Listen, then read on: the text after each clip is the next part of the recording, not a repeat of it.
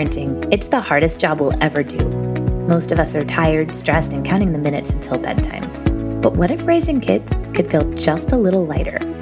I'm Dr. Hillary, a licensed psychologist and mama of 3. And you're listening to the Raised Resilient podcast, where each week we tackle tough parenting topics, and I help decode behavior and empower you with tools and strategies so that even the hardest moments make more sense. Because parenting is hard, no matter how you do it. But I can help you go from barely surviving to parenting in a way that feels good for you and your child. So warm up your coffee and grab your earbuds. It's time to raise resilient kids. Hello and welcome back to Raised Resilient. I'm your host, Dr. Hillary, and I'm so glad you're here. I hope that your family has had a lovely holiday so far.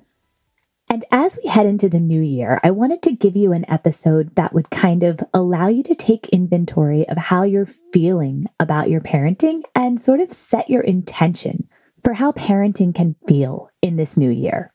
My whole goal is to help you parent in a way that feels good, that feels genuinely aligned with your values as a person and as a parent, and that feels good for your child too.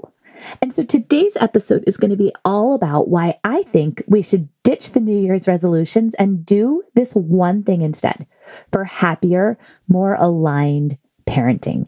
And toward that end, I wanted to remind you, I created an amazing free resource for you that is the place to start if you are wanting to start 2023 with a new outlook on parenting. And that is my free guide, 6 mindset shifts to ditch the overwhelm and parent in a way that feels good. And you can get your copy totally free at raisedresilient.com/mindset. This guide is the place to start if you want to shift your mindset, to literally shift the way you see parenting, especially in the really hard moments, and show up in a way that feels good. Here's the thing. We are in the middle, I believe, as a society, of a bit of a paradigm shift around how we see children and how we see the parent-child relationship. We are factoring in decades of research on secure attachment relationships and looking at how do we build that in? How do we, in our daily interactions with our child, build in these steps toward a secure attachment relationship? It is so much easier to do that, to actually create that solid foundation in the parent-child relationship if you see your child through a lens that is generous, that is kind, that is filled with delight, and that sees the good kid through the challenging behaviors.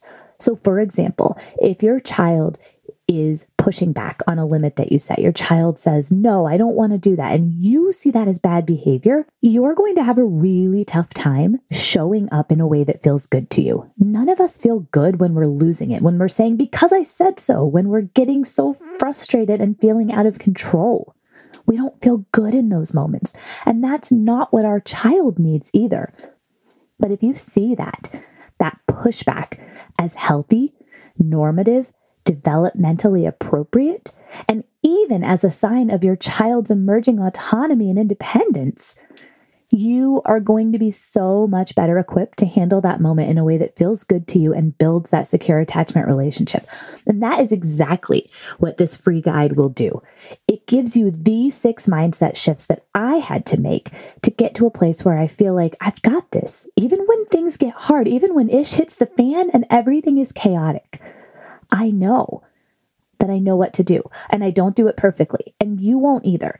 But that's okay, because part of shifting our mindset to show up in a way that feels good is knowing that we don't have to do this perfectly, and that actually that's good for our kids that we mess it up sometimes. So grab your copy of this guide. That can be your start to 2023, to doing things in a way that feels good in parenting. raisedresilient.com/mindset. So as we approach the new year, so often we fill our minds with resolutions. We say, okay, this is my chance for a clean, fresh start, and I am going to do things differently. I am going to completely change how I show up. I'm not going to yell at my kids anymore. That's my resolution. No more yelling in 2023. But here's the problem. We don't necessarily put anything in place to get there. We just say, this is what we're going to do. We put a stake in the ground, but we don't necessarily do anything to get to that place. And when we mess up, because we will, that's inevitable, we are not going to do this perfectly. We are so quick to say, oh my gosh, okay, forget it. Throw it all out. I'm done. I failed. And then we just let it go and we're back to exactly where we started. Research actually shows that only 16% of people follow through on a New Year's resolution. That means that most people haven't laid the groundwork for a new habit or for a sustainable change. And they hit a point where they either mess up or they go back to how things were and they give up. So resolutions set us up for failure. So for example, I remember, it was maybe 5 years ago, and I had a toddler and a baby, and it was the new year, and I decided I am going to try a Whole30, right? Whole30 in January. This is a thing. So many people do this. Okay, January, I'm going to completely remake how I'm eating. I'm going to eat totally clean. I'm going to cut out all these things and feel amazing. So I said, I'm going to do this. I am going to try a Whole30. Now, for some added context, I had just about a year and a half prior been diagnosed with Hashimoto's, and I had been told everything I had read said you have to do the autoimmune protocol. And a Whole30 was one step less restrictive, actually, than the autoimmune protocol. And I thought, okay, cool. I got this. So with a toddler and a baby and a partner who was working 30 minutes away out of the home, and while we were building a house and in a tiny apartment without half of our cooking gear and with a lot of added stress, right? When you're building a house, that can be stressful. It's exciting, but also stressful. I decided this was my time for Whole30. So I cleaned out the fridge. I cleaned out the pantry. I got rid of anything that was not on plan, and I meal planned and I meal prepped. And I remember this was maybe night 4. I had done okay for the first 4 days, and I was trying to chop cabbage to serve with chicken. So I'm holding a big knife, and my baby is on the floor, grabbing my leg, crying, begging to be picked up. And I'm trying to chop cabbage, and he's crying, and I set the knife down and I pick him up, and he's like burning up. He has this intense fever. And I'm like, oh my goodness, what am I going to do? So I pick him up and I'm holding him and I'm trying to figure out how to chop this cabbage. I put him on my back, but he's pulling my hair because he just wants to be held. He wants to nurse. And I am like, you know what? I can't cook right now. This is not possible. And with Whole30, there is no easy button. There's no order takeout. There's no, just for tonight, we do this because you're supposed to be strictly adhering to this protocol for 30 days. I called my husband. I said, pick up something on the way home. I don't care what it is. I'm done. I can't do this. And I gave up on Whole30 on day 4. And I felt like a complete failure. I felt like I was the problem. When in reality, these all or nothing ways of thinking that can be created in resolutions, programs like Whole30 that require us to strictly adhere to this protocol with no missteps from it, they are the problem. I wasn't the problem. As a mom of a baby and a toddler just trying to make it work. Turns out my baby had a double ear infection. He needed to sit and nurse and be with me. And when my partner brought takeout that night, it was the biggest blessing. I was so grateful. And I need a life, I realized in that moment, that allows for those sorts of situations, that doesn't have to be perfect. And I needed a different definition of success. And so moving away from resolutions really does allow us to start to think in less black and white terms about what success and change can look like. Now, I just want to say, if you are part of that 16% and you are listening to this going, hello, no, New Year's resolutions are the best thing that ever happened to me, and I always follow through, and please don't rain on my parade, then feel free to disregard this entire message to let go of the resolutions. But if you are part of the 84% of us who set resolutions and fail at them and then feel bad about ourselves, then maybe you take a different approach this year. Because I do think that the new year brings with it this sense of new, fresh energy. And we should take advantage of that. We should let that propel us into change that feels good. But it's the type of change that really matters. A mindset shift is an amazing place to start. A way of seeing the world, if we can shift that, then everything else can shift. And actually, the things that have kept us stuck can shift so much more quickly when we change our mindset, when we see things differently. And so today's episode is going to be focused on how we as parents can use gratitude, the practice of actually consciously and purposefully tapping into gratitude as a way to shift our mindset and our energy so that we can show up to parenting the way we want to, in a way that feels good for us and for our child. Now, before I jump into gratitude and how we can practice gratitude as parents and why it is so powerful, I just want to say that if you have other goals, if you want to be healthier, if you want to feel better or add more movement to your life, please don't take this as me saying you shouldn't do those things. But I think it's important to do them in a way that is not all or nothing, that takes into account the chaos inherent in life with small children, life with children in general, and says, you know what? I'm going to move my body more this year. I'd like to move my body a little bit each day. I'd like to eat food that makes me feel good, that balances my blood sugar. And I'm going to try to do that as often as I can. So we're not setting ourselves up for this big all or nothing situation. I'd like to yell at my kids less, right? Versus, I want to never yell again. I want to stop yelling at my kids. And then the minute you do, because you're human and you're going to get it wrong sometimes, we all do, then you feel like you've failed. So if we can shift the way we're thinking about change, that is a beautiful place to start. Okay, so now let's talk about gratitude and why and how we can use this as a parenting tool. Well, I think in order to really talk about why and how gratitude can be a powerful parenting tool, we need to talk about what gratitude really is and what it's not. I touched on this in the episode I did about a month ago on gratitude and cultivating gratitude in our kids. In that episode, I talked about how gratitude is a feeling. It is not something we can force another person or even ourselves to feel. So a lot of times we either get caught up in this idea of I should feel grateful for, right? I have it so much better than so-and-so. At least we have this. And in those moments, all we are actually doing is making ourselves feel guilty for not actually feeling grateful. And here's the thing, raising kids is hard. Parenting is the hardest job you'll ever do. And it is so easy to get bogged down in the struggle when you're dealing with a really challenging meltdown or you're on the floor wiping up the 16th spill of the day. It can feel like gratitude is really far away in those moments, which is why mindset and how we actually see these hard moments is so important. If we see it as struggle, as chaos, as frustration, we are going to have a hard time connecting with any joy, connecting with gratitude, or connecting with our kids for that matter.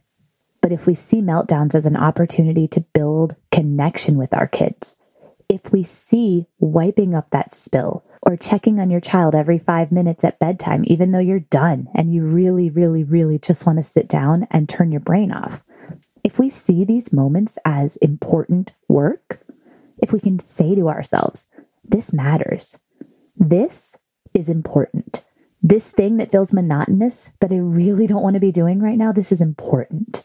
If we can see it that way, we are going to be so much better able to connect with gratitude and ourselves and our kids. So our mindset can actually prime us to be able to connect with feelings of gratitude. But we cannot force ourselves to feel grateful. And gratitude is not a comparison of, well, at least I have it this way. At least I don't have to deal with that. That is not real gratitude. And we don't have to reach a certain point of success in our lives. We don't have to reach a certain point of, I've got my stuff together in order to be able to feel gratitude. Gratitude is not reserved for happy people with perfect lives. Practicing gratitude is a conscious choice that anyone can make, even in the really hard moments. The idea here is pretty simple.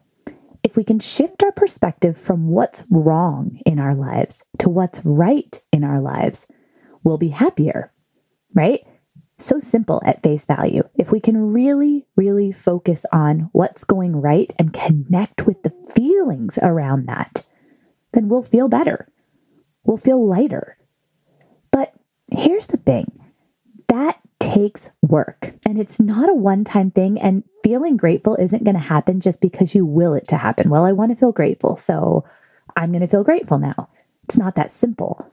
So to truly use gratitude to improve your life and your parenting and help you feel better requires a conscious choice and an ongoing effort. So if it takes effort, if it's not natural for us to necessarily live in this place of feeling gratitude, why should we do it? Why does it matter? I want to share with you just a little bit of the research around gratitude. Okay, so gratitude has been studied a lot, actually, and it turns out that feelings of gratitude, actual feelings of gratitude, are associated with more happiness, less anxiety and depression, less illness, and actually more altruism, which I thought that one was interesting. Gratitude is also increasingly recognized as a powerful psychotherapy intervention. And this makes sense because gratitude increases hope, according to the research, and hope helps us keep going, even when moving forward feels impossible. So researchers think that the reason that gratitude and connecting with real feelings of gratitude in your body is correlated with all these positive outcomes is because gratitude actually changes our brains. Practicing gratitude, feeling gratitude, can rewire neural pathways and ultimately shift the way we respond to the world. So that's pretty powerful, right? Neural pathways are kind of like paths through the woods. That's how I like to think of them. So I talk a lot about being triggered as a parent and how a lot of times that comes from what we learned about interactions and relationships as a young child. Well, learning those things, interacting with our parents and the things that we learned in those interactions, the feelings we felt in our bodies and what was safe and what wasn't safe, that created neural pathways. So imagine it as you're walking a path through the woods. So for example, maybe people pleasing, right? That could be a neural pathway that you developed as a way to keep yourself safe. If you made sure that everyone around you felt comfortable, then you increased your sense of feeling comfortable and safe, right? So that's an example of a neural pathway. The more you walk that path through the woods, the easier it becomes to go that way, right? It's always going to be easier to walk the cleared hiking path than it is to take your machete and create your own. It turns out that our brains actually have a high degree of what researchers call plasticity, meaning the ability to rewire those neural pathways to take that machete and cut a new path through the woods. But it's not the path of least resistance. It's not the easy thing to do. This is why therapy, and particularly interventions that target the brain and neural pathways like brain spotting or EMDR, can be really, really powerful. But if we just keep doing what we've always done, if we just lean into the path of least resistance, we're going to repeat the patterns that we've always had. This is why reflecting on your parenting is so powerful. Just reflecting on, how did that go? I wonder why I reacted like that. Oh, I wonder if this has to do with how my parents reacted to me in these moments. Interesting. Or I don't like how that went. That didn't feel good for me. I wonder why I reacted in a way that didn't feel good for me. And I don't think it felt good for my child either. So reflecting on your parenting like that is one of the most powerful things we can do to shift how we're parenting. And the reason for that is that when we reflect, we create an awareness that then can help us make different choices and actually take that machete and cut a new path through the woods. And so that's what we're doing when we use gratitude. When we tap into actual feelings of gratitude, we can legit rewire our brain to see the world differently and to see our kids differently, to see ourselves differently, to see parenting differently. And that's powerful stuff. To be able to do something as simple, even though, as I said, it's not actually as simple as, oh, I want to be grateful, so let me be grateful. But in theory, connecting with feelings of gratitude is something we can do anywhere, something we can do in any circumstance.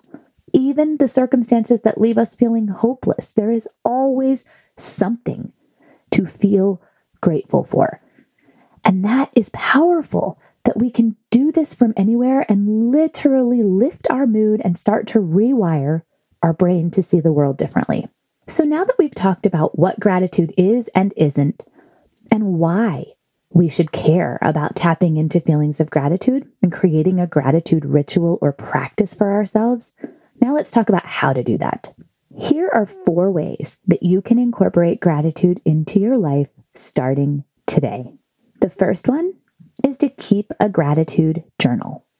Run out to Target or wherever and grab a journal or grab an old notebook, just somewhere that you can keep a running log of the things you feel grateful for. I wouldn't recommend that this be online on your phone or on your computer. It is way too easy to get distracted by social media or work or whatever else might be grabbing your attention when you're on one of your devices. So I would recommend that this be something you write down by hand. And what you're going to do is really simple. Choose a time of day that you know you can spend 5 minutes. And I literally mean 5 minutes, maybe even 2 minutes. And you are going to sit down and you are going to take out your gratitude journal and you're going to just be for a moment and feel into what are you legitimately grateful for in this moment. And it doesn't have to be some lofty thing. Of course, you're grateful for your child. Of course, you're grateful for your partner. Of course, you're grateful to have a roof over your head. But if you don't feel gratitude for those things in that moment, then don't write it down. Okay, if you just had a really big fight with your partner, you might not feel that gratitude in that moment, and that's okay. Maybe the thing that you actually feel gratitude for in that moment is your cozy bed. Maybe you feel gratitude for the sun shining in through the window. Maybe you feel gratitude for a warm cup of coffee. Okay, who am I kidding? You're a parent. You probably don't have a warm cup of coffee, but you get the idea. What do you actually feel grateful for in this moment? And this is important, this comes from the ideas in James Clear's book, Atomic Habits. Don't make it a thing where you need to write down this whole list. One thing, friend, that's it. One thing. Allow yourself to write one thing that you truly feel grateful for, and then you have to stop. And then once this becomes a habit, something that you do every single day without fail, which I think James Clear says is about 40 days, but it's been a minute since I read the book, so don't quote me on that. But once it's a habit, once it's established as part of your daily routine, then and only then can you start to add more than one thing to your gratitude journal each day. Now, you don't have to take that from me. Definitely go read Atomic Habits. It's one of the best books I've ever read. And it actually talks about how to create sustainable, lasting change in your life if that is something that you want to do. But the first idea around creating a gratitude practice in your life is to start a gratitude journal and literally write one thing in it each day. Even that can start to create new neural pathways and shift everything for you. Now, the next idea is to incorporate more mindfulness in your day. So maybe you were listening to that last tip and you're like, I don't know what I would feel grateful for. I don't notice the sun coming in from my window when I'm angry or frustrated or busy. How do I actually tap into that? So if that's a struggle for you, you're not alone. Our entire society right now and the way that we do things is geared toward keeping us in go, go, go mode. We're not noticing feelings in our bodies. We are powering through and moving forward. So this is not your fault. And this is just how you have been wired, but you can start to shift that. Mindfulness is pretty simple. It's literally just focusing on the present moment. What can you see? What can you hear? What can you smell? What can you taste? What can you feel? You can do this anywhere, okay? So you could take a moment while you're on a walk with your child and you can just look around and notice, what do I see right now? What do I hear? What do I smell? What do I feel? Or if you can catch a quiet moment by yourself, light a candle and notice how the flame dances. Notice the smells from your candle. Notice how it makes the shadows dance on the wall in front of you. You don't have to have any sort of agenda, and you don't have to even be thinking about gratitude in these moments. Just, can you be present? Can you just notice? That's the first step to actually connecting with feelings of gratitude. Noticing. Notice what's around you and how it makes you feel. And again, much in the same fashion as only writing down one thing you're grateful for, spend 1 minute doing this. Spend 2 minutes. Don't make it a capital T thing that you're going to put off and not do. Once you're able to tap into gratitude regularly, another powerful exercise is to make a walking gratitude list. So you can do this while you're walking from room to room getting ready in the morning, or while you're on an actual walk outside, and just list things you feel grateful for. And the cool thing about this is that the more we list, the more we tap into that feeling of gratitude, the more things will naturally come into our consciousness that we feel grateful for. And that list will grow faster than you realize. Do this only as long as it feels good. Don't force any of these things, because that completely defeats the point of us trying to tap into gratitude, right? And the last idea I have around how to create a gratitude practice that will change your life and your parenting is to reframe negative thoughts that come up as moments of gratitude. This is the hardest one for most people, but it's also potentially the most powerful. Now, to be clear, I am not advising you to stop whatever you're feeling or to stuff down the hard parts of life at all. We've got to actually feel our feelings in order to shift into a place of gratitude. But once you've acknowledged your pain, can you reground yourself with some hope and some gratitude? And again, it doesn't count just to say, well, at least, or I should. You've got to actually shift into the feeling of gratitude. And if you can't do that, it is okay. Let it go for today and try again tomorrow. But here are a few examples. So maybe you see that your partner left dirty dishes in the sink again and you're annoyed. You acknowledge your annoyance. You feel that in your body. And then you shift your focus to how you're grateful for your partner's hugs every morning. Or your toddler is particularly challenging today and you're frustrated. And you acknowledge that frustration. Raising a toddler is hard. You feel that in your body. And then can you also connect with how grateful you feel for your child, even though today's really freaking hard?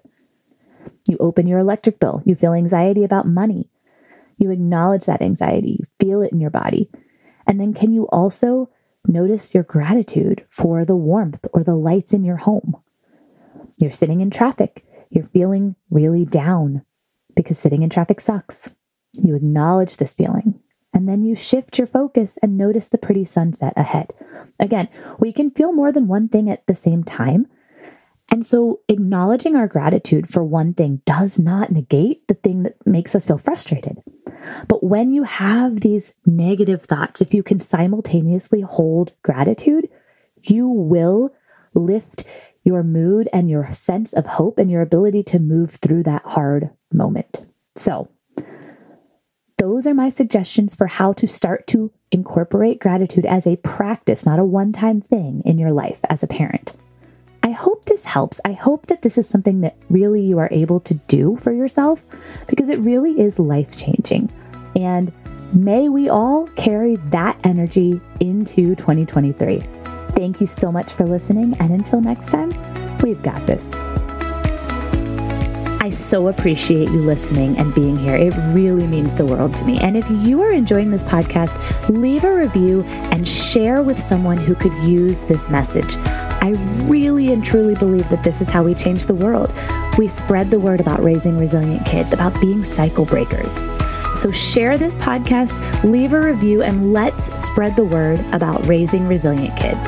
Until next time, we've got this.